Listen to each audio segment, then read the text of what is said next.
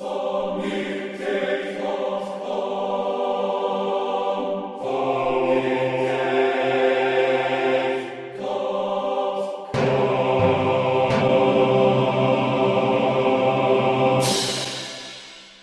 everybody, and welcome to Sonic Talk number 338. Good Lord.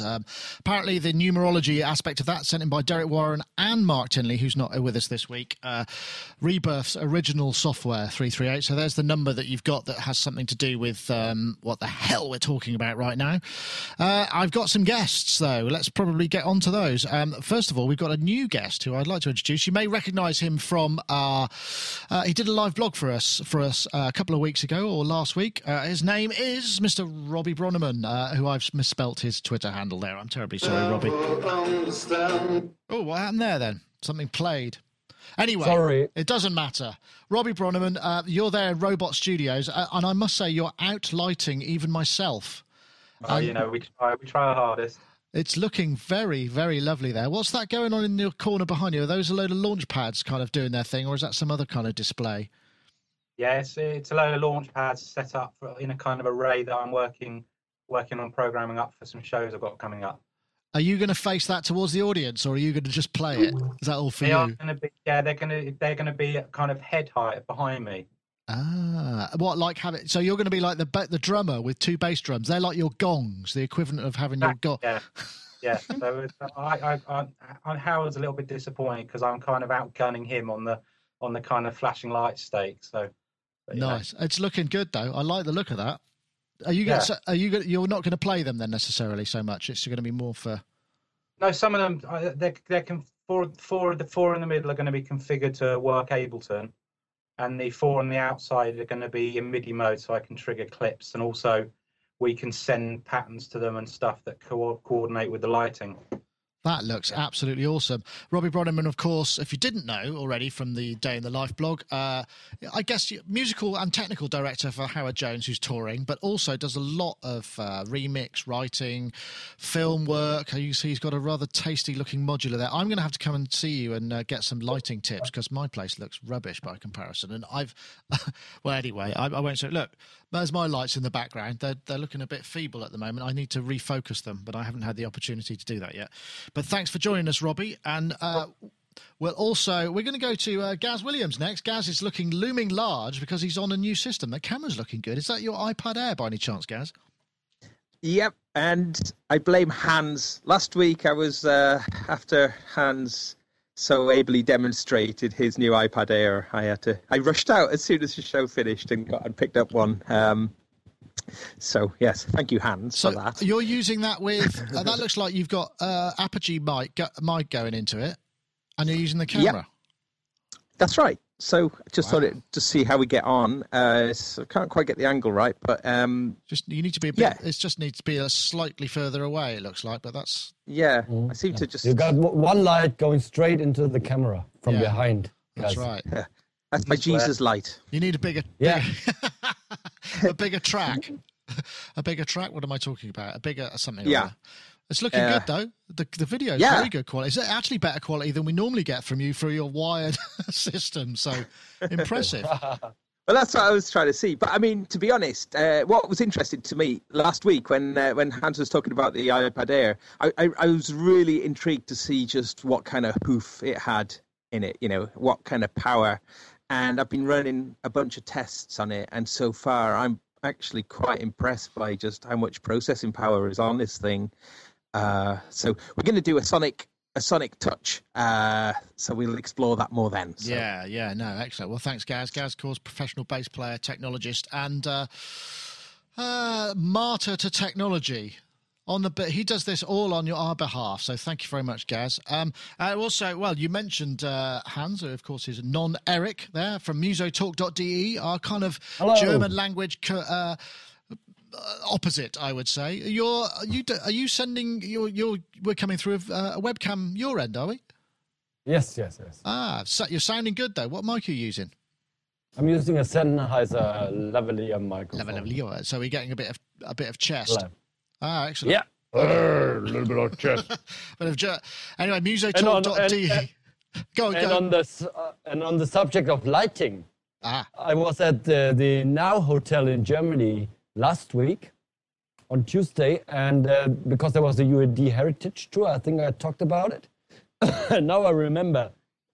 He told me, studio gets booked sometimes solely on its capability of altering the color temperature in the room.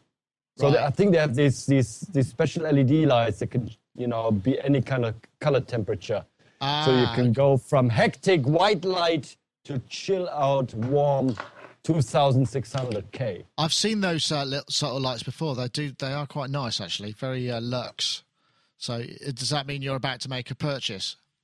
No, I have.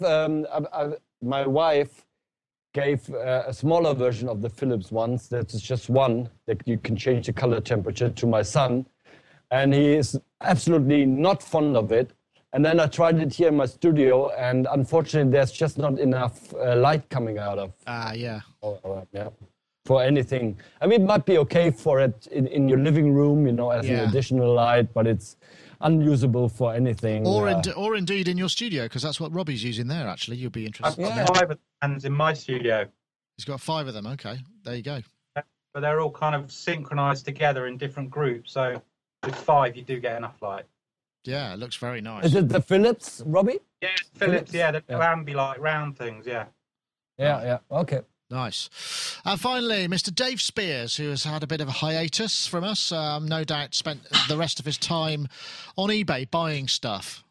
Dave Spears, of course, GeForce Software makes a fine software instruments. How's your garden growing, Dave?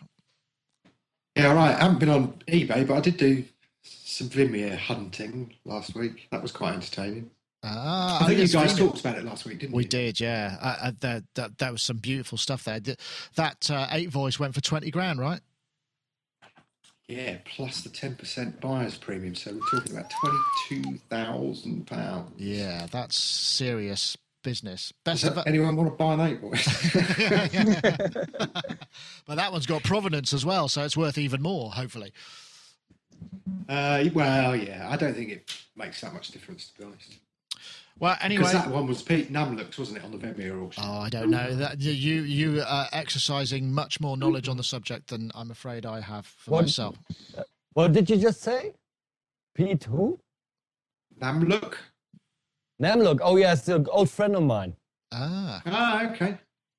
And he did his first ever trance or techno record with me. Excellent. It sounds like... And unfortunately, he died last year. That sort of rather negates my next point, which is, but he's just sold a really expensive synth. Now might be a good idea to get a drink out of him, but obviously that's not going to happen. Probably his daughter. Okay. Selling them now. Okay.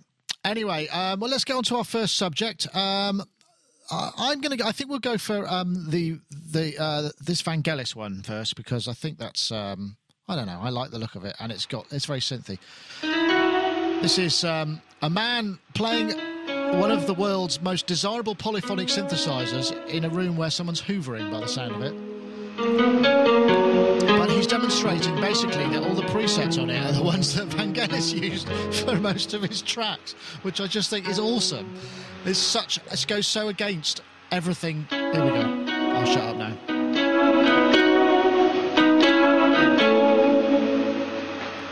Sounds like Pedro. This is John Vangelis. There's more. He plays a sort of medley of Vangelis hits, like Captain Morgan, if you like, from Viz Comics, only more synthy. That's a very UK-centric joke there. This is another one that. Oh, let's.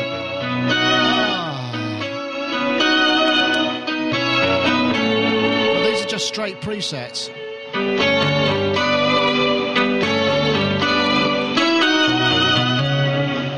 And I think he plays. There's a bit of Blade Runner coming up. I'm going to play it all just so you don't get the opportunity to hear a CS80 do stuff very often.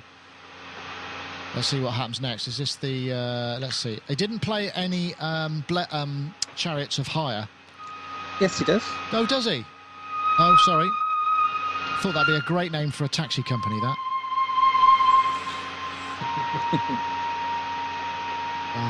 This is Blade Runner, isn't it?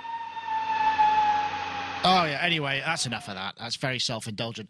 But that was on Synthtopia. But he uploaded a couple of things. There is another video that he played, which I think is absolutely genius. But it does, perhaps we can get onto that. But I was talking via email with Dave about this, and it was interesting. I mean, those are obviously CS80. You know, Vangelis famously kind of was one of the earliest people to get hold of that and kind of grabbed the presets and made it his own.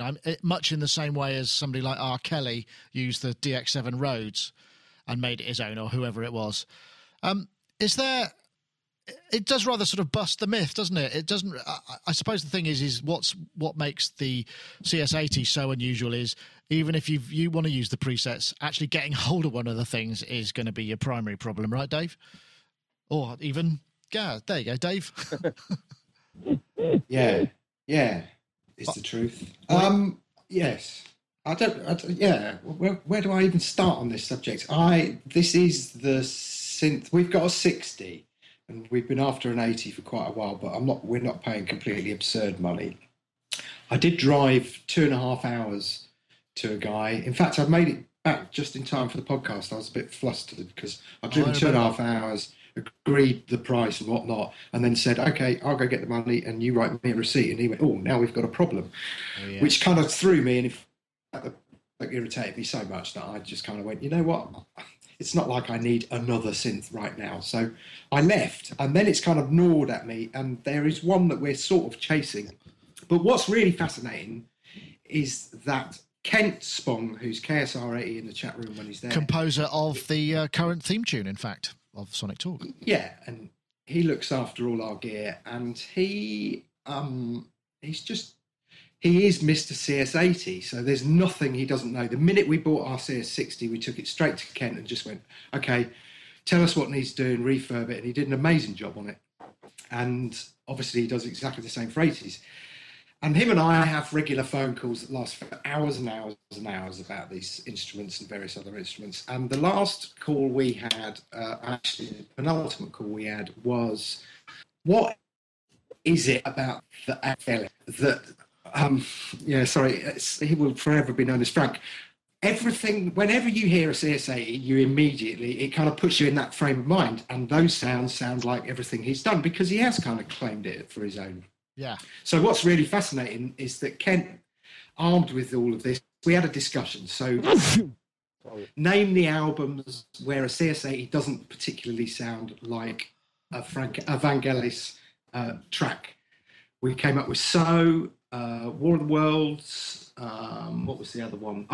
Variations, the Lloyd Webber one. It was a jazz funk thing that I was involved in years ago. Yeah, that used it, but that only doesn't sound like a CS80 because it was really badly recorded. So it was like, what is it about this instrument that makes it so distinctive? And the conclusion we came to was probably the filters. So what's really fascinating is that Kent is now refitting his CS80 with some Steiner Parker filters as well.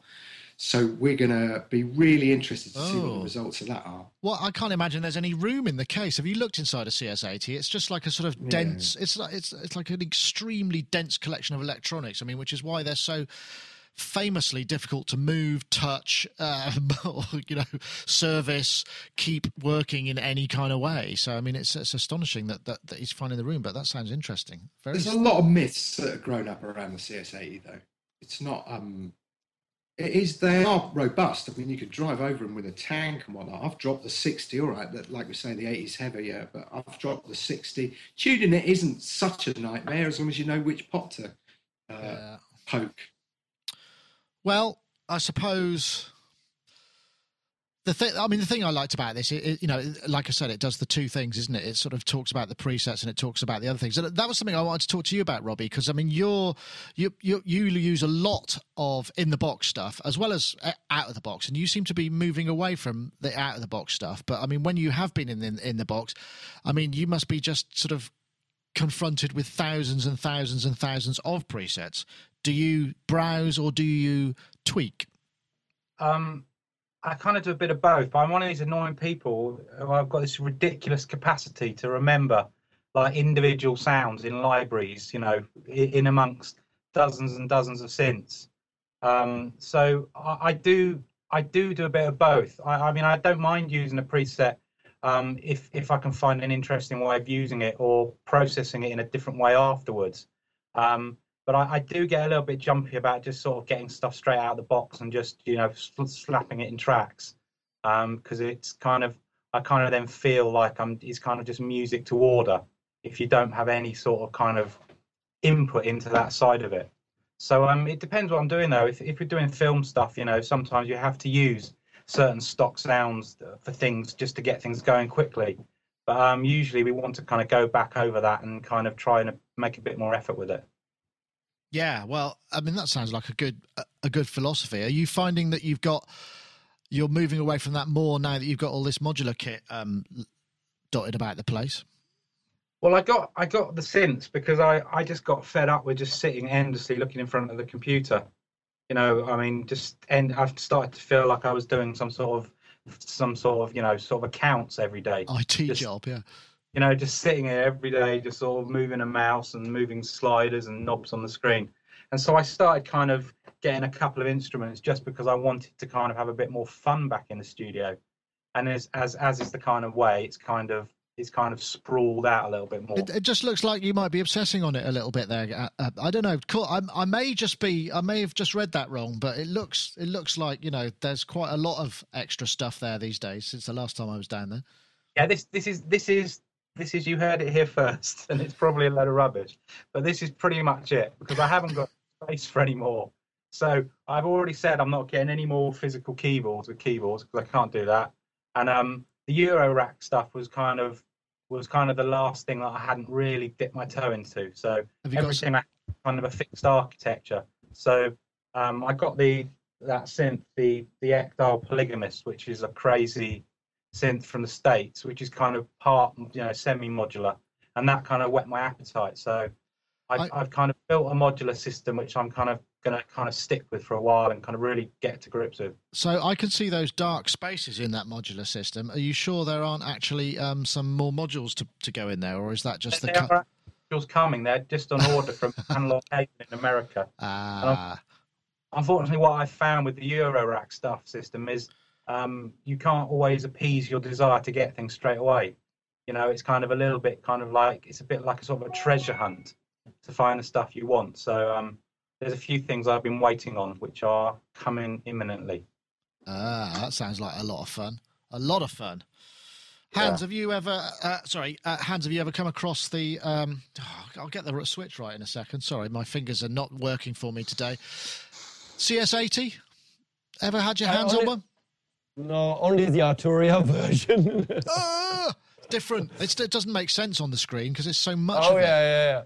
And generally, I only kept the synthesizers from my trance times that really produce unique sounds, something I cannot do in the computer. So the only three I have left are the Microwave 1, a Wasp, and an MS-20. Right. And most of the other stuff I feel I can do in the computer, but if I had the space and the resources, basically mostly I don't really have the space because it's already pretty tight here anyways. I would love to have more keyboards again, just to get out of this narrow-minded sort of headspace, because it does something to you if you're always just staring at a screen, and because we know that your visual sense takes over from your audio sense, so the visual sense is much stronger, it's dominant. That's why all these fun rides work, where you sort of have this big projection and you think you're falling down a big mountain and you just feel it, because the visual sense is so much stronger. And I always think that I just feel more creative if I don't need to look at the screen. We all share that. I'm notion, sure, yeah. I know, Gaz, you've been you've been working on that kind of stuff. Have you ever had the opportunity to play with something like CS80? Oh no, sadly not. But I was thinking, when you're talking about the distinctiveness of a CS80, surely the polyphonic aftertouch has got to be kind of worth a mention, though. And you can see the guy utilizing that in that video, can't you? And, there's something I've been banging on about for a long time, and playing around with polyphonic aftertouch, both on the iPad and now on the CME X key. I just think it takes polyphonic synthesis into another dimension, really. So, I mean, I think it's worth a mention because I think that is a key defining element of the CS80. And the velocity sensitivity it's just a very expressive instrument from that point of view altogether. And the keyboard feels beautiful. Is it really? I haven't played one. I played one very briefly. I may have told this story, but when I was working at Real World, Peter Gabriel Studio, back in like the early 90s, I was hired to do sound design for CD-ROM, the Eve, and I forget the name of the other one. And one of the jobs that we had was to go out and just harvest sounds and find the references that we could use. And so I went with a torch into this sort of big warehouse where I found the CS80, and I said, "Oh, can we get that in here?" And it appeared in the studio, and then I started using it, and it was just like, "Oh, this is gorgeous." And I put it through an Eventide, I think it was an HD 1000 or 3000 harmonizer. I just got this sort of monstrously wide, beautiful looping pad, and Peter came in and just sort of spotted it and went, "Oh." And then it got taken away again. And I don't know what he used it for, but it was a victim of its own success. So I only got my hands on it for a little while, but it was fabulous to do. But yeah, you're right, Gaz, about that.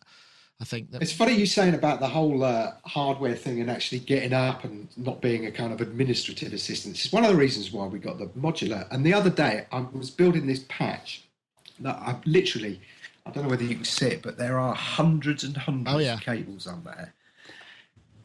And I had them all round my shoulder. And after about half an hour of standing up and moving around and plugging stuff in and whatnot, I thought, blimey, my shoulders really hurt, which is testament to how wimpy you become sat in front of a computer for years. You were trounced by 20 patch cables. I memean, they are 1/4-inch jacks after all, so I suppose they would be a little heavier than just the 1/8. But the thing I like about this video is, it's got all the sounds in it. There's also another one here which I should play, which is very comedic. Let me see if I can quickly find it, because this is yet another one. We were talking. It's this one, same sort of thing. This is one from a couple of years ago, and it's the Christmas hits, and it's very comedic because hold on, you watch this. He gets everything ready for Christmas, and there we go. It's Christmas tree light, and then he's nearly ready. Oh no, I need some tinsel. Yeah, bit of tinsel. And then, of course, the little thing. This is great. Oh, that's not right. Oh, it needs to be in the right position. Yeah, okay. No, let's put him in the patch memory bit. Yeah, that's the job. Right, we're ready to go now. And this is the song. I didn't realise that this was a CS80, but you'll know it as soon as he starts playing the chords. Here we go.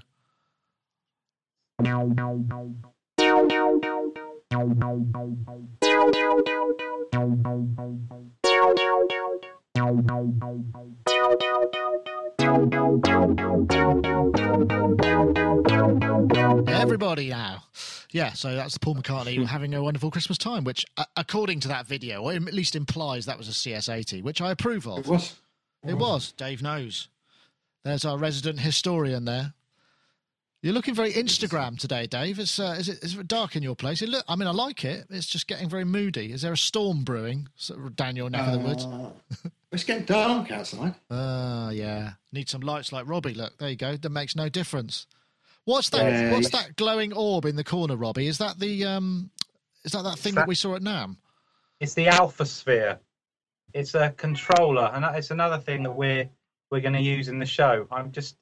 It's really interesting because you've got pads on it. Obviously, you can play like drum pads, but what's really kind of a little bit disconcerting is you can push your fingers right into them. The rubber skin is really flexible, so you can like do pitch and stuff by squashing your fingers really quite into it. It feels a little bit kind of weird. I must admit, you did actually post your last video from the live blog you did, was you playing it, and it did remind me a little bit of that scene from Ghost where Patrick Swayze was behind Demi Moore sort of fondling her, and it looked very sensual.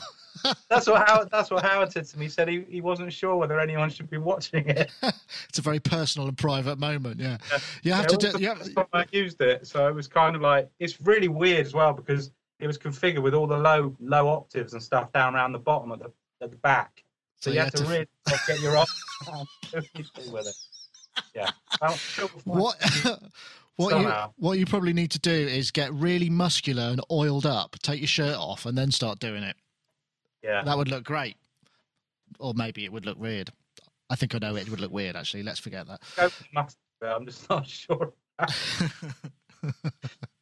Excellent. Right, well, let's have a look at another topic. The next one, next one. This is the music for free stuff. Dave, I mean, you sent me a link, and then this one showed up, and this was from I found the version on Pro Tools blog. If I could go there, I think I've got the web page.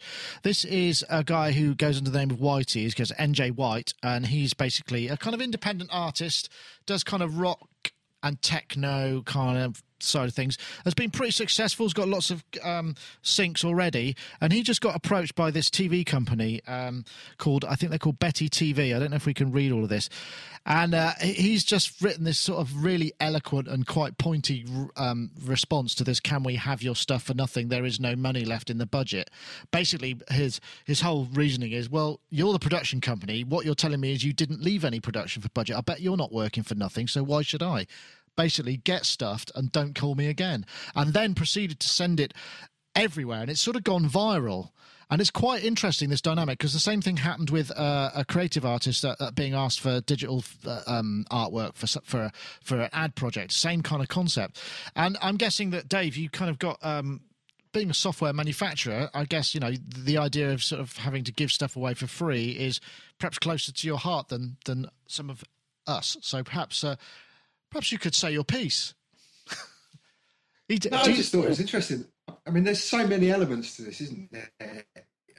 Is the point that I think most of us probably in our late teens, 20s, worked for free constantly. It was almost like a rite of passage. If you can put up with this crap constantly and deal with that person or this artist or whatnot and still survive, then you're man enough to have a career in music of sort. So I think we're kind of used to it, but I think the one that really got me was the artist one, not the Whitey one, because I quite like the fact that he sent that viral, and it was the other guy who replied really politely. TJ Wright. Yeah, and it was a really nice reply saying, you know, thanks but no thanks. Exactly the kind of reply you'd probably give. And then it was the response to that reply just kind of made my jaw drop, and I just thought, this is really getting out of control. Now, I do know from a lot of people who do sync music via agencies and stuff like that, that it used to be, you know, it used to be a lot more lucrative, like most things musical used to be pretty lucrative, but isn't so much now. And that seems to be partly because kind of lawyers have got hold of it. And instead of a 50-50 split, it'll be like, you know, 10-90 in the favour of the lawyers. So I don't know, you know, I think it's about time people just took a bit of a stand. But you've got to balance it with the fact that, you know, there are times, dude, pretty much everything we do, we work for nothing until we finish the project and then we release it. And if we're lucky and if we're good enough, you know, we get some money from that. So, you know, there's a lot of speculative stuff goes on. But if the agency is getting paid, then you deserve to get paid. My favourite one ever was when I was at NAMM, where this guy with a ginger mullet and a 1,000-yard stare came up to me and said, kind of looking at me, but not really, said, "Hey man, all your competitors give me free stuff. You should give me free stuff. I've got a $250,000 studio with a $100,000 board, and you should really give me free stuff." And I said, "There's kind of three things you've said there, all in the wrong order, and all of them make no sense to me at all." And he didn't get it, and he kept coming back and trying again and again and again, and he still didn't get free stuff. So anyway, yeah. Yeah, and my response is, well, you got more money than I have. How can I have some stuff? I know. I mean, you know, Gaz, I remember when we were last in a car together, you were telling me about the attitude of some publishing companies that you had to go and see, you know, and it seems like it doesn't seem like a very healthy way to work. I mean, I don't know how it's come about. I mean, do you think they can just all get what they need anyway without having to pay? Possibly. And also there is this attitude that's been around for a long old time that musicians obviously have far too much fun to warrant paying, you know, so that we're always the last people to get paid. And this has been a real kind of bugbear of mine for a long time, really. It is a crazy notion. It's a crazy notion. But I mean, it's funny. The whole sync thing has just gone mad over the last few years anyway, hasn't it? There's various companies who've set up who host libraries, and they have fixed fees. So yes, you will get paid, but it's not a lot of money. And I mean, there's so many music makers now in the world, isn't there? So yeah, but I suppose there are. I mean, it's just a question of whether they're any good. Robbie, I can tell you're probably itching to get in here as well, because I mean, you do a lot of work to picture. You know, in your credits, it was just you've been working on movies, and presumably you do ads and other stuff. Or do you shy away from that? I mean, what's your kind of thought? Well, I mean, I started doing some movie stuff with a friend of mine. It kind of as a partnership about 5 years ago. It was just a great new challenge to get away from just doing bands and artists and all that kind of thing. It's great. It's such a different thing working with picture. But I totally agree with what the sentiment, what's behind what that guy was saying, because we've been asked to do a film before. A small independent film that had like a $1 million budget, which isn't insignificant, and they were saying, but we've got $5,000 left that we could give you for the music. And it was just a nonsense, because someone said to me that the average fee for a film score should be about 1% of the budget. And that didn't equate. And it seems to be so many times that people kind of treat music like it's just some sort of filler thing, just to add a bit of, extra emotion to stuff. And they don't have that kind of understanding of how important the music is. And so we kind of try and work now with a very small group of directors and people that we know and trust, and they trust what we do and we trust their judgment in it.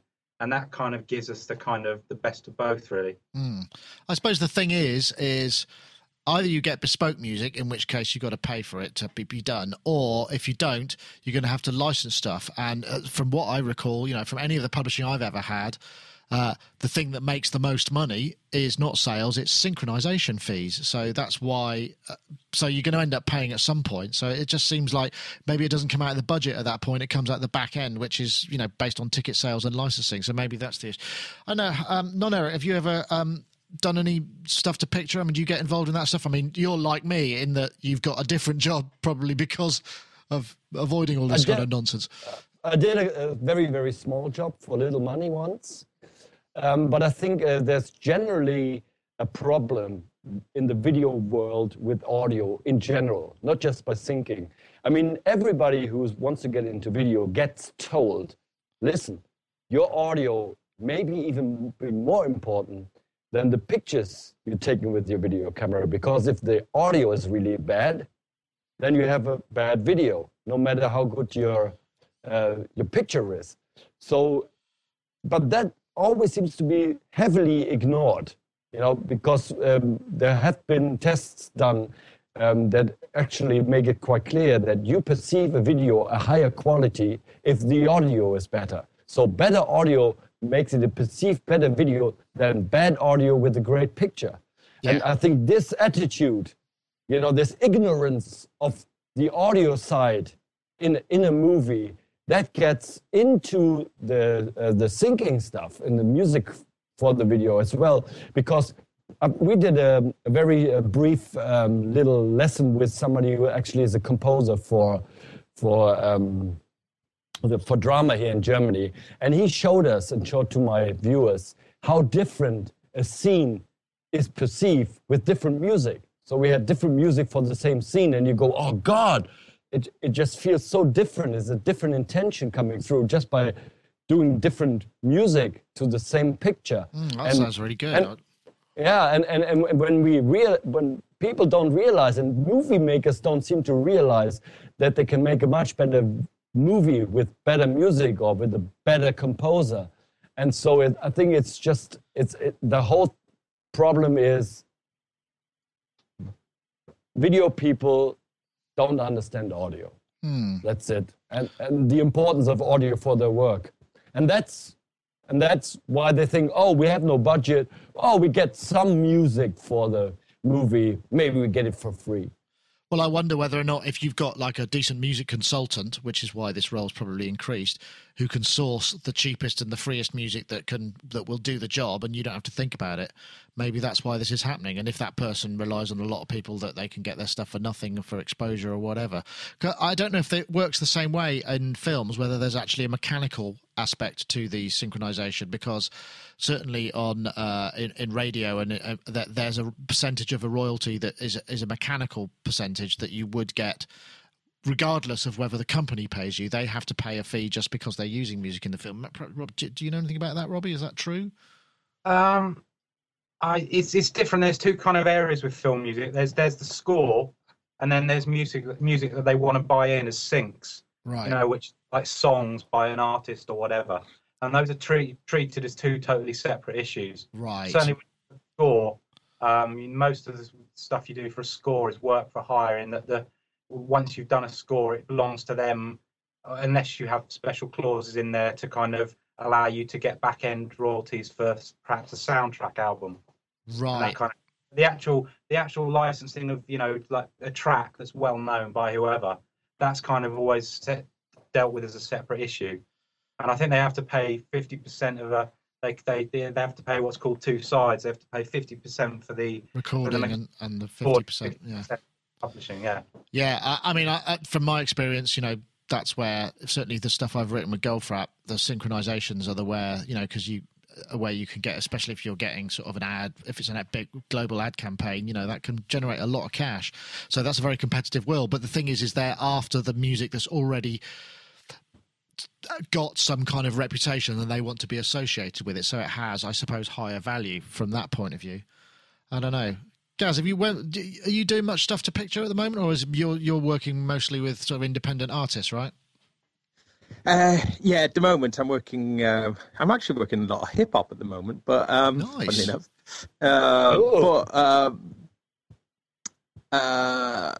No, I have done, and it is really enjoyable. It really is enjoyable to do. Yeah, I would love to do more. To be honest. But I tend to shy away from it just because I know that so many people. It's hard work as well, isn't it? It's high intensity. It is hard work, but I know so many people who are doing it, who are pitching work for syncing and for right. film soundtrack work. So many people. So I kind of backed off from it just because I just feel that it's a crowded marketplace. But there's a new market coming up. It's the video games. We just did an interview with somebody who went from Hamburg to Hollywood to make it there. And he's now pretty successful doing stuff for PlayStation games. Wow. Really high level. Yeah. Really big ones as well. And he says it's a really, really big job and they have real budgets. Well, they have to, because you've got to, I mean, certainly whenever I've done any sound for, you know, CD-ROMs or any kind of games, just the IT and the asset management and all of that stuff, because quite often they have quite clever playback engines where you have elements that randomly play over each other to create generative kind of music beds and stuff. There's quite a lot of skill involved in that, right? Is that the sort of thing he was doing? Yeah. Resistance is the game series called. Yeah, and they have an engine that obviously when somebody does a certain action, or he goes into a certain room, or he goes into a space where there are enemies and the mood of the music has to change. So it's quite a tricky job. Yeah. And then somebody just turns the music off in the film. Just listens to the soundtrack. I know, it's interesting though, because I think that often, coming back to this, I think it's great that this guy's just done it, but this seems to be a trend, and I think, it's quite brave to do something like that, because the whole concept works on, you don't tell anybody, you've got to stay in with the in crowd, otherwise you won't get any work. But if that kind of work they're offering you doesn't generate any money, then I suppose you've got nothing to lose. Do you think it's something we should encourage if somebody does try and do this kind of thing? I mean, would you have the cojones to do it, Dave? It depends. Yeah, probably. It depends on the project. I mean, there are projects that been asked to do that actually I haven't charged for, because I've got loads of experience or loads of other things out of it. Yeah. So it would depend. It would depend a lot. I just think that there is a way of communicating. I'm having this discussion with somebody, a friend of mine who moved to America, and he's right in the kind of swim of the whole .com thing, and everyone thinks they're Mark Zuckerberg, and it's all raising money in a difficult climate. What he was saying is that everybody is too busy for niceties, so he gets irritated when I open my emails with "Hi James" and always sign off with thanks or see you or whatever. And he's like, oh, all those emails, they just kind of irritate me because I don't have time for any of this, idle chat. And I'm like, so when did thanks become idle chat? So for me, it's about the way it's asked for and whether or not I think that I could get something out of that project and equally contribute as well. Yeah. Well, a case-by-case basis, as we all know, I suppose. Right, I think the problem is that musicians generally are kind of too laid back in a sense. They're kind of, and also slightly insecure in that if somebody kind of goes, "Oh, we really want your stuff, but we haven't got the budget," then the chances are, people will kind of go, "Oh, yeah, maybe it might lead to something else or something else." And yeah, but I didn't realise I was that good. But there comes a point where you have to go, "Actually, I've been doing this for X amount of years. I am quite good." And that's pretty much what NJ White did. Isn't it kind of a variation of the apprentice problem? Intern problem, I mean? Intern problem, yeah, I guess so. I mean, I was looking at, there's a post on Sonic today, which is the Beats Supreme team, which is a great concept. You take, there's a set of samples and a tempo, and they get a load of producers that I have to produce a 1 minute of music in an hour, and then they all contribute to that. And even they've got an advert for an intern. And I was thinking, well, maybe I should just copy the wording of that ad and get an intern here. I like the idea of that. Wonder if anybody but they'd have to live in Bath, obviously. It'd be otherwise it would just, in which case it'd make it too expensive for them to do it for nothing. So it's one of those. I think interns are slightly. Sorry, Hans, go ahead. No, I think I was going to say it can always work in both ways. I mean, you can get sucked out doing lots of work, good work for nothing, but it can actually also lead to something. Yeah. You need to get your foot into the door somehow, and if you have nothing to show, so it just happens. I think it just, you got to find the point where you for yourself decide that now it's time to you're good enough to make money out of it. Yeah. And if you're an intern, it's also so at some point you just say, hey, I'm doing the regular work here. You see right now, Andre, who's working for me, he used to be an intern and he's doing real work now. So it does work for some people. So we can't just miss it all together. Yeah. No. And also what I think from my perspective, whenever we have had somebody's worked for us as an intern or anything, what you want to see is that kind of hunger and that real passion, the same stuff that drives us day in and day out, and the same thing that's kind of kept us going. And unfortunately, I think it's a byproduct of a lot of courses. We get CVs or job applications sent to us, and they're all like, "Oh, I've just finished this School of Audio Engineering course, and I want a starting salary of 35 grand a year." And you're just like, "Whoa, hold on a minute! I don't know you. I don't know anything about you. You may have sent me a CD or something in the past, but what I want is for you to work alongside me and show some real dedication and passion and commitment and all that kind of stuff." And now I'm starting to sound like Alan Sugar, so I'll shut up. No, well, all I ever want from anybody who gets involved is some good ideas, rather than just, can you pick that teacup up and put it over there, or can you wrap the cables up? You want a sort of, actually, I've got a better idea. If we put the cables over there and did this and color coded them, then that would make just like, whatever, that kind of stuff. Yeah. So let's face it. Oh, sorry. Go. Sorry. I mean, in the old days, if you wanted to get into mixing or being a mix engineer, you would find somewhere to cook tea. Yes. These days, you won't. No. So it's very, very hard to sort of to look over somebody's shoulder, to learn something. So maybe you have to do lots and lots and lots of free work first to just to gain the experience. Yeah, well, because that's there's true. no other way to find it. But sorry. You do have to have a cutoff, don't you? Because what really irritates me is people who know what you do and they say, "We really like the work you do, but would you be prepared to do something on spec to kind of see if we want to use you?"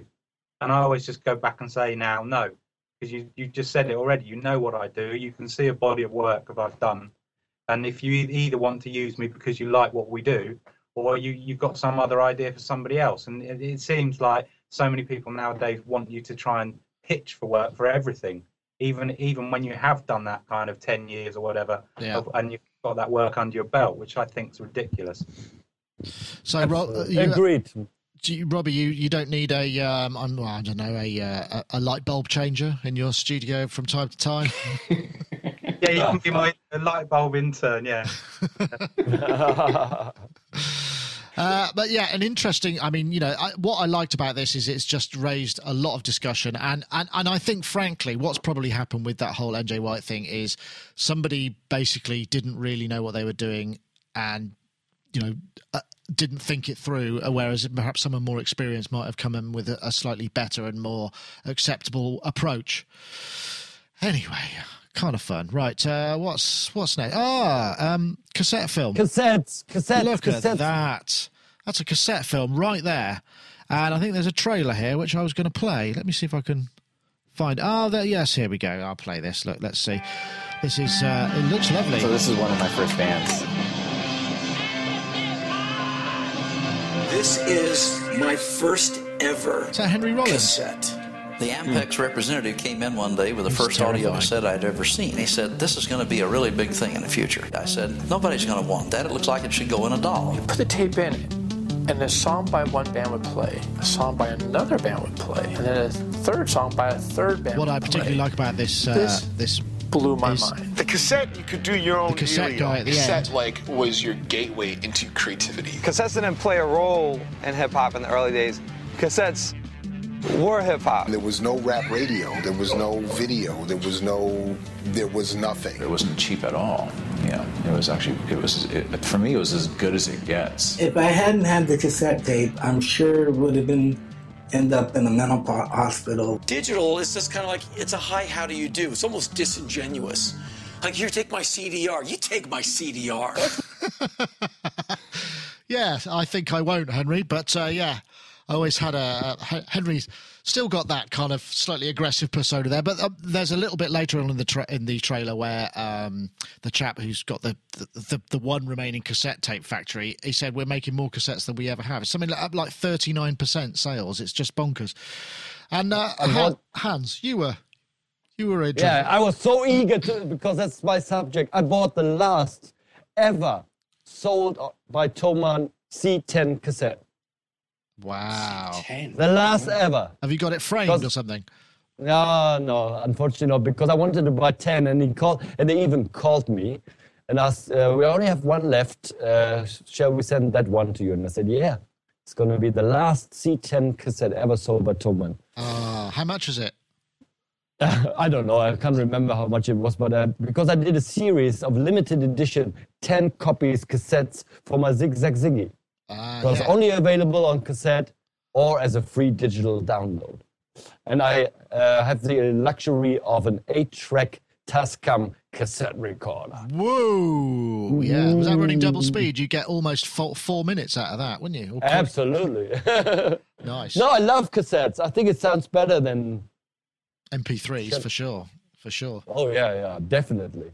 It's an interesting... I love the sound. We did another Day in the Life blog with Adrian Utley, and he was doing a remix for a band on Real World Records. And the last shot was, or the penultimate shot before he showed a picture of the desk for the recall, was mastering onto a Tascam 122 Mark II. Just mastered onto it. It's an interesting concept. How does that make you feel, Robbie? You got any cassettes anywhere? I don't see cassettes anywhere in your studio. I have to be honest, and I think when I was just getting into music, I did my first 2 demos on a cassette, and then that was kind of the end of cassette. It was kind of the CDs came in, and and my first proper kind of things in studios were on the dreaded ADATs.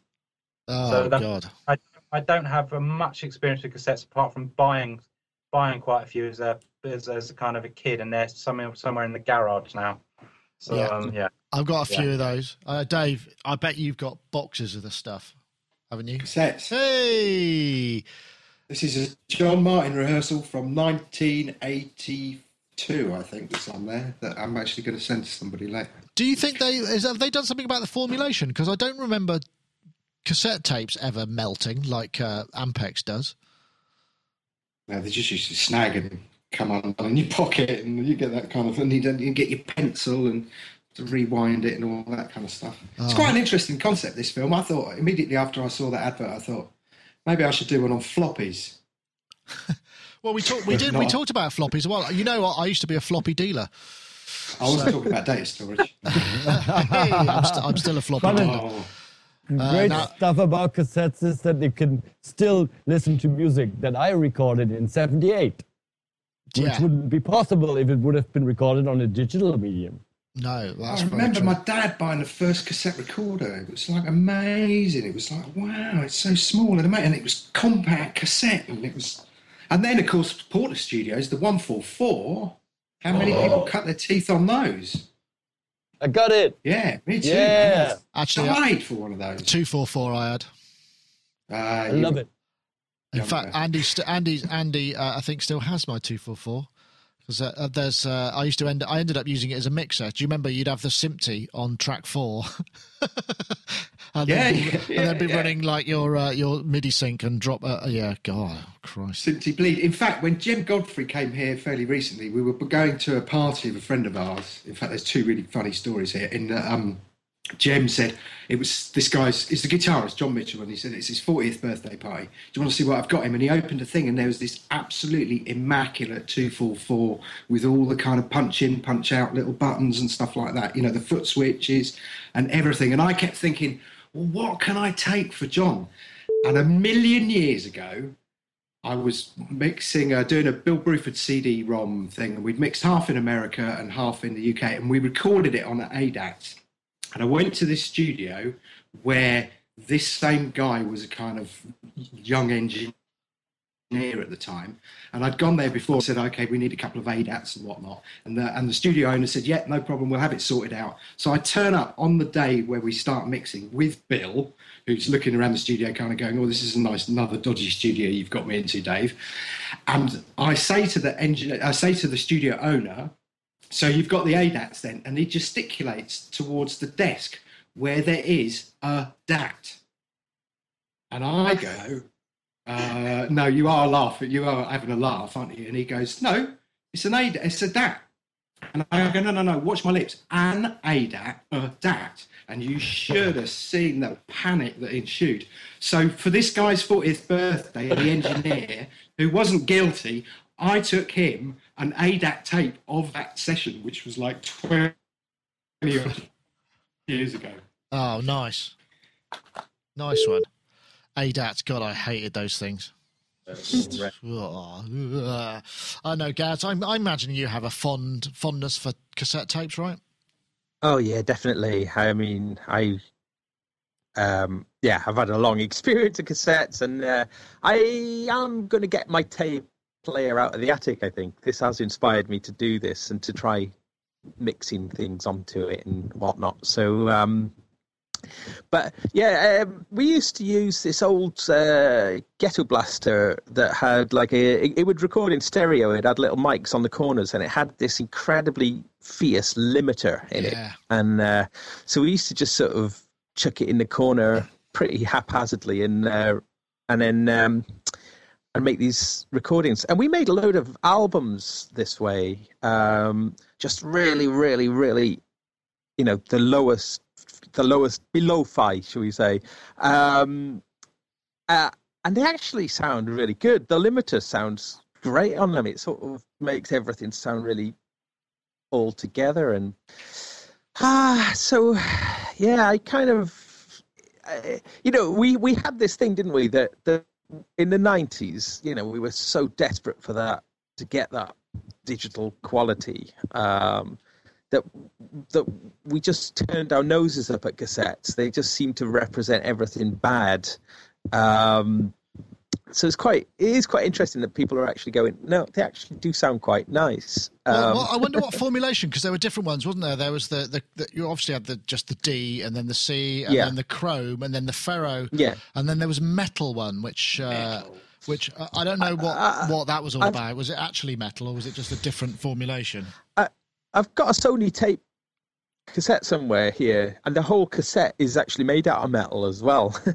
But yeah, what was it now? It was metal tape. It was, or some sort of alloy. The actual tape was made out of. But these cassettes they'd play on a regular tape machine. They would have to be in metal. They'd have to be metal. There was a special metal mode, wasn't there? Metal mode, yeah. Has to be rock, really, doesn't it? Just sorry, there's a pun there. It didn't even raise an eyebrow off anybody. That was god awful. Sorry, I apologise for that. Does any of you guys remember? For a very, very brief time, there was this special, a fatter cassette. Do you remember that? It was about twice as wide, and I think it was also from Philips, but it died. It had to be the super cassette or something. Yeah. God, no. Oh, the 8-track. Ooh, yeah, that was really nasty. There were, there was a cassette 8-track, wasn't there? Did you say you had one, Hans? Yeah, not a multi-track, but you know the old 8-track. Yeah, of course. That's before my time. Don't know anything about that at all. It looks like a good film. Basically, it's made by... it started in late 2011 as a Kickstarter campaign. They raised $25,000 to make it, and it does look... The trailer does look nice. It's made by Zach Taylor, Seth Smoot, and somebody called Nature Program, who is the Brooklyn-based musician Eric Pitra, who's using solely analog equipment and recording to audio tape for the soundtrack. I like that. That's got a nice philosophical kind of follow through. Enjoy that very much. So anyway, yeah, do check it out. But is it filmed on film? It should be filmed on high 8 cassettes. Yeah, I don't know. No, it looks like it's probably looks like a Canon movie. DSLR. Yeah, I think, yeah. I'm sure it is. Mark II movie. Mixtapes, fantastic. Why don't mixtapes exist anymore? Yeah, I suppose not. No one does mixtapes anymore. I never really. Yeah, well, you'd always give them to girls you fancied, didn't you, Dave? No, not you, Dave. But weirdly enough, Louise used to kind of listen to Kiss FM, and she'd be like recording all the kind of cool tunes for me when it came out. And if I was away and stuff, I'd come back to like an avalanche of cassettes, and I'd be like, oh yeah, brilliant! I could kind of catch up on loads of music. Oh, that's nice. There is, actually, that's an interesting one. There isn't an easy way for that to happen anymore. It's just a series of links, isn't it? It doesn't have quite the same. Yeah. Anyway, Tyros 5 though. Hey, I think we got it somewhere. Oh no, it's not. That's that one. Now listen to this. Anyone recognise this? Yeah. This is Tyros 5. It's the ultimate performance keyboard and incorporates a radical new design that embraces a choice of keyboard sizes. 61, and for the first time on a Tyros, 76 notes. Tyros 5 is powered by sounds, effects and accompaniments so real that they completely redefine what is musically possible in a keyboard. I'm not sure how I feel about Grace Jones becoming Muzak bed to any kind of advertising, but, I suppose there's something. This is news Tyros 5. It actually was just announced because I think we looked at the Tyros 3 or 4 many moons ago because it was, again, it's like the real sort of pinnacle of a range of keyboard stuff, and the Tyros 5 is no different in terms of, what it's supposed to be able to do. And judging by the sound of that demo, I mean, yes, it's very polished and very a range of keyboard, but the articulation and expression is quite astonishing. I've actually got, I can play, in fact, a number. I've got, name me any genre, and there's a load of demos here, and I had one for you, but I want to hear what you think about it first, because I know, Robbie, you're not a big fan of a range of keyboards. I've probably got this terrible prejudice about them. I just think of like the first little Casio I bought from Dixon's when I was a kid. Oh, this is so far away from that. Do you know how much this... Have a guess. Away from that, but I just think, I don't know, it always conjures up images of some musician in Magaluf or something doing stuff. I don't know, I'm probably being horribly unfair about it. I mean, it does sound impressive. The 4,182 for the 76 key version of those with speakers you get for that. So it's high end technology. I guess it's sort of everything that Yamaha make into one thing, but they're supposed to be, the absolute best ones that is possible to buy. And I'm sure we did this topic before, but I wanted to play you, and I'm gonna convince you. Wait, hold on a minute. This one will do for you because it's this is Big Room. Let me see if I can find it now. Here we go. See what you think of this.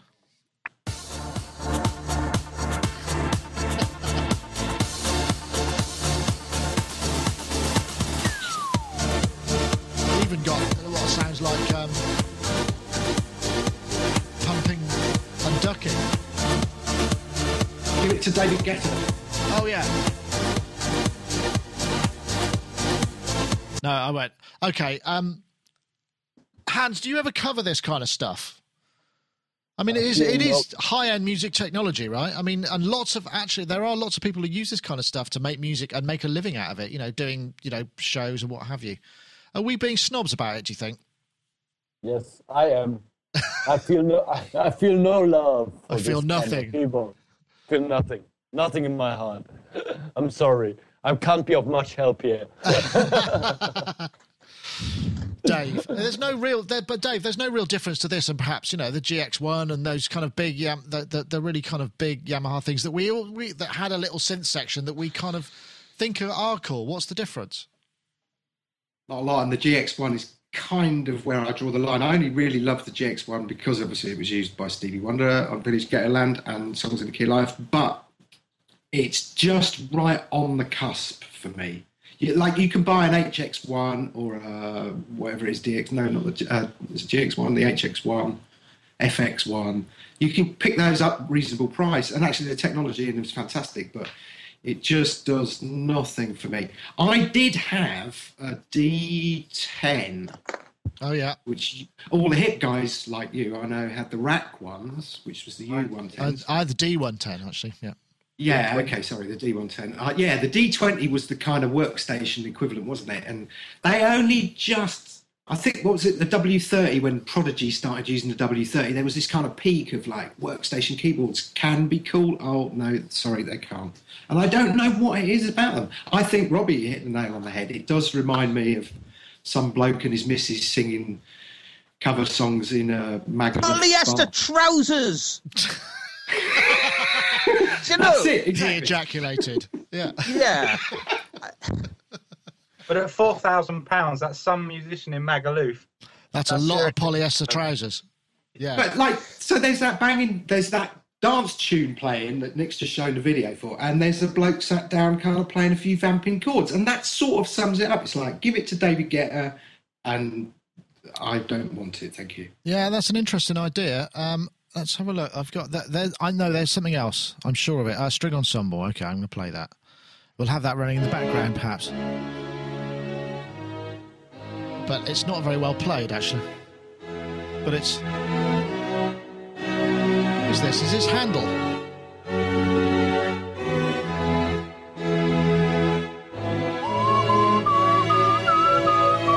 Yeah, anyway, never mind. Okay, Gaz, you're right. Is it any keyboard with speakers on for me? Any keyboard with speakers on? I didn't well, wait a minute. No, that's fighting talk.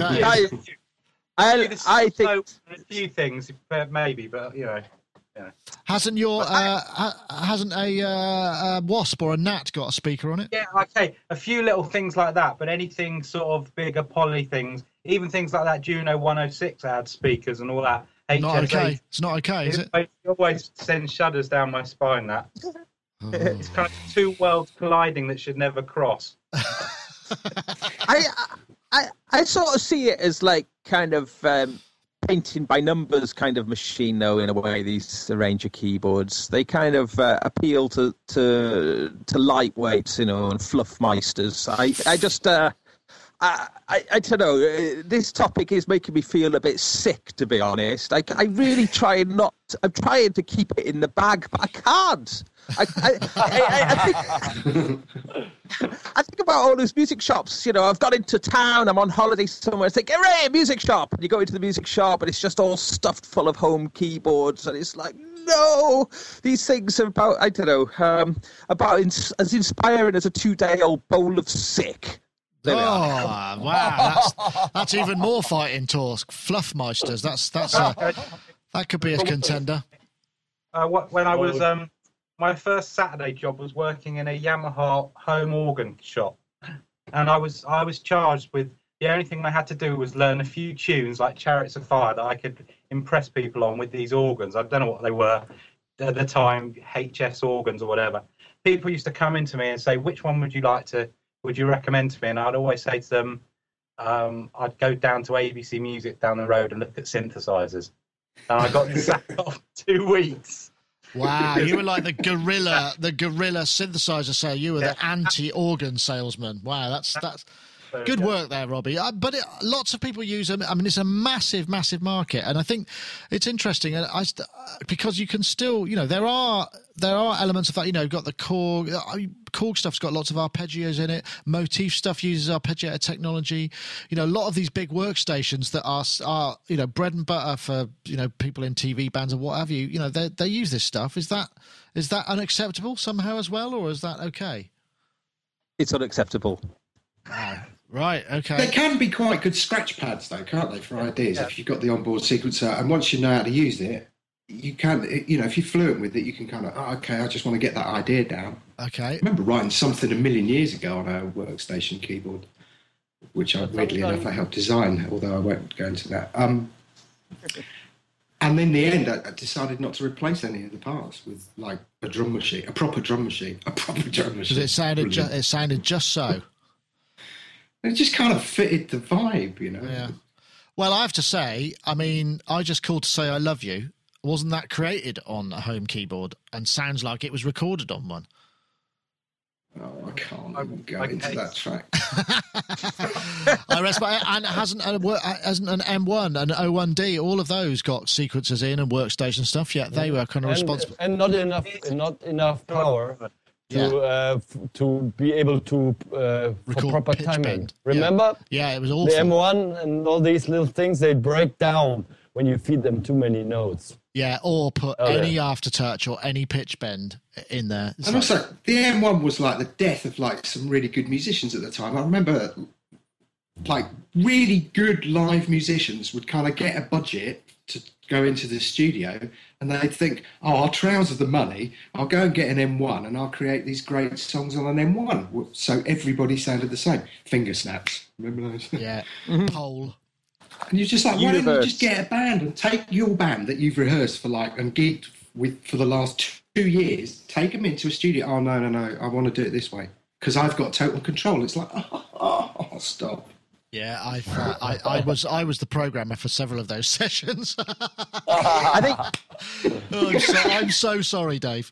Do you think people who sit behind the Tyros 5 feel like God? Do you think that's no, I don't think. I mean, I think it's a bit unfair to kind of to tie them all with that. We've been looking at a corporate video for a corporate product, which is a flagship product, and it's interesting that both Roland and Yamaha have very specific demonstrators for a range of keyboards. And they're very they've got a lot of they just know how to kind of play anything basically within the context of that, and they are very, very complicated things. Just the nuance that you can get with the arrangements, all of that, you could do some pretty amazing stuff. And it's not like there's no skill involved. I mean, there's no skill involved to sound like just anything, one finger kind of band thing. But there's still quite a lot of skill to be able to play these expressively, and some of the sounds in them, as I've said, I think I would. What am I trying to say? I would support some of this area of the market, and I'm sure it is a massive market, Nick. Sorry, it is a massive market. I did some I've done style programming for a range of keyboards in the past, which is probably one of the most soul-destroying jobs you can do, but the market, particularly in Europe, is absolutely immense. Go into any bar in Italy or anywhere like that, and there will be somebody with their Arranger keyboard. That's great. Arranger Apologist. That's a fantastic title. That might be a show title right there. What a fantastic. Although I have discovered, I wanted to say actually, did I mention this? We've I'll throw this up now just to lighten up. Look, on the BHP photo video, there's a my podcasting system. They've got a blog post of it all, and it looks there. There you go. It's all been... So we are famous, and I think that we've got a decent number of people in the chat room this week, and they may have something to do with them. It may not. I'm trying to change the subject because I don't want to alienate people who play a range of keyboards. Sorry, if we go down this road any longer, I'm out. Fair enough. Me too. All right, let's find something else to talk about then. I think I've got one or two things. Oh, that seems to be the last one in. Oh, no, there was this other one, wasn't there? This C64, Cubase 64 by Mahoney Tufson. And this is quite amusing because it actually uses the Tom's Diner vocal. They said it couldn't be done, apparently. See, Cubase 64 could never do audio. And this is some Bright Spark has implemented time stretch, performance shift, a number of amazing quality effects here. But I wonder if it obviously has a very limited appeal. I quite like the quality of it, but I mean, I can't believe that somebody's actually spent the time to implement all of that stuff in C64 world, because I mean, I don't know how you'd actually get the samples in there. You'd need some sort of parallel or serial kind of communication. This is probably the opposite end of the arranger side of things. I mean, is there any mileage in this? I mean, you said you want me to change the subject, Hans, and that's the only one I got left. So, so you're going to have to. I think we already have a running time of more than 1 hour and 15 minutes. Oh gosh, so we do. How excellent of you to point that out. So maybe we can leave that for a moment. If you want to check that out, that's the Cubase 64 and Commodore 64, and I'll pass it on. We'll pass on that for now. But yes, I'd lost the time. Fantastic. We must be having such fun. So probably a good point now then to say goodbye to our guests, and we'll go to you, Robbie, first, just so I can focus on your fabulous shiny lights. You said you were going to play something on your Polygamist, or make it make some noise, because I can't quite see how it actually makes any noise. It looks a bit like a Doctor Who. Oh, the lights are going on. Okay, let me give it a go. But it's been sitting here, and the tuning's probably horrendous. Oh, is it? So it's fully analog. Oh, yeah, it's fully analog. Fully unpredictable. Fully unpredictable and crazy.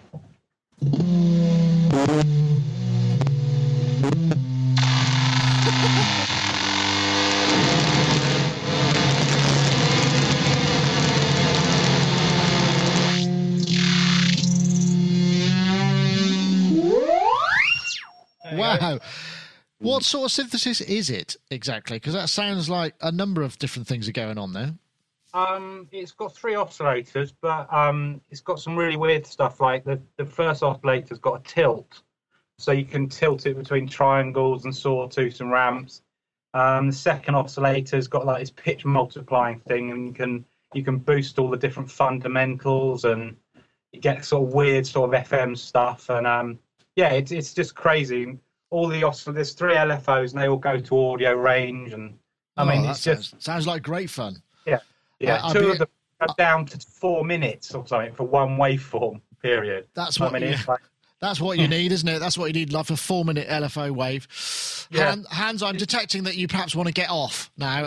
I think you're spent, aren't you? You've just kind of, that's it. You've reached your zenith. But I want to say thank you very much for joining us, Non-Eric. You're welcome. Musotalk.de. 3 weeks on the trot. I don't know what we've done to deserve your company. Things quiet in Berlin, or yes, no. There's actually next door. Andre is actually just cutting a new video. Ah, okay. A comparison video between the Air and iPad 4, and I'm happy that Gaz is happy now, and I wasn't totally wrong. No, I did actually look myself into the idea of selling my iPad 4, but I'd still have to pay another 100-odd quid, and I just thought, I don't know if I could be bothered with that. But thank you very much for joining us. Non-Eric, Musotalk.de. Do check out his stuff. It really is well worth it. Even if you're not a German speaker, you can glean much information. So once again, thanks very much. And we'll welcome. That's it. Great, thank you. And Dave Spears, GForceSoftware.com. Thank you for lurking in the dark there with us. Gosh, you know what? It's been so long since you've been on the show. I've never seen you like this. It's like we're now in full, because you've got that nice picture window there, which is there's just no light coming in. It's just pitch black. Gosh. No, it is black. Black as night. And it's only 5:20. Yes. Oh, yes. Sonic 40960 in the chat room says Sonic 4. Oh, it did. It's gone. It's gone past, actually. Waldorf Pulse 2. Yes, I'm supposed to be getting one coming. Actually, it's supposed to be arriving here, so there will be a version of that review coming up as soon as it arrives, so do hang in there. We'll also say thank you very much to Gaz Williams, and yes, your iPad has held up. Your Wi-Fi, more importantly, is held up, which is really interesting, because normally that's the thing that lets this kind of connection down more than anything else. Yeah, there's meant to be better antennas and stuff, isn't there, in the iPad Air? So I can't imagine. It's so small. Just a couple of things before I go. This is a really cool little gadget that I used in a gig last week. It's an Effectrode. It's a compressor. It's got a little tiny military valve inside, but it's an LA2A in a pedal, and it sounds very nice. So that, for compressor freaks, is almost like a holy grail, really. And so oh, really? That's how much? Yes. Well, I got it second hand for just a shade under £200, so they're not cheap, but they're a lot cheaper than the LA2A. But I haven't tried it as a line out yet. I've only tried it with my bass and a guitar, but I'm going to try it, put it as an effects loop, and just to see if you can get anywhere close to an LA2A with it. But nice. Yeah. And the other thing, and it's a little ask really. The surf band I play in, the Rumbelows, we've got an album which is going to drop, I think, in a week or two, just waiting for the final masters. And we just after Facebook likes for the Rumbelows. So if anyone he was on Facebook, if they can pop along and give us a like to okay. That's what the band members have asked me to say on the show, so I hope you don't mind me of course spamming out that little bit. No, go for it. Go for it. The Rumble, so that's separate words, Rumble, and then O''S. Yeah, stick a link on your gazwilliams.me blog as well, because then people will see that, and that's probably the easiest path to get through, and I think that's a fair enough way of doing it. But so go for it. Thanks very much, Gaz. And of course, finally, Rob B. Bronneman there in Robot Studios. Thank you very much for joining us. You've popped a cherry for you tonight, I think, in terms of Sonic Talk. Not in terms of Sonic. You've been on Sonic before. We've done quite a lot for you in the past, so it's nice to have you on the show. Yeah, it's great. It's good fun. Perhaps another time. Also, I'm going to have to get myself some more computers and some more inputs because of the limit of the 4-seat limit for the remote guests on the Skype system, but we'll see what we can do. But so yeah, thank you very much, and I will fix your. Is the Twitter right or wrong? It's 2 ends in the middle and 1 N at the end. Right. Okay. And it's so yeah. All right. Okay. I thought it was 2 ends both sides, and then everywhere I looked, it was 1. So I thought. So I've been spelling it wrong. I had to unify it across Facebook and Twitter and stuff because of the upper limit that Twitter decided to impose on the characters. Okay. So you'd actually end up with kind of most of your 140 characters taken up just for saying your name. Yes. Probably, that's right. Anyway, thank you very much, everybody. That's... I can do my... I think we might finish up on... I'll play a couple more of these CS80 things. So thank you very much, everybody, for watching. And then I'm going to fade out to black with my special fade to black button.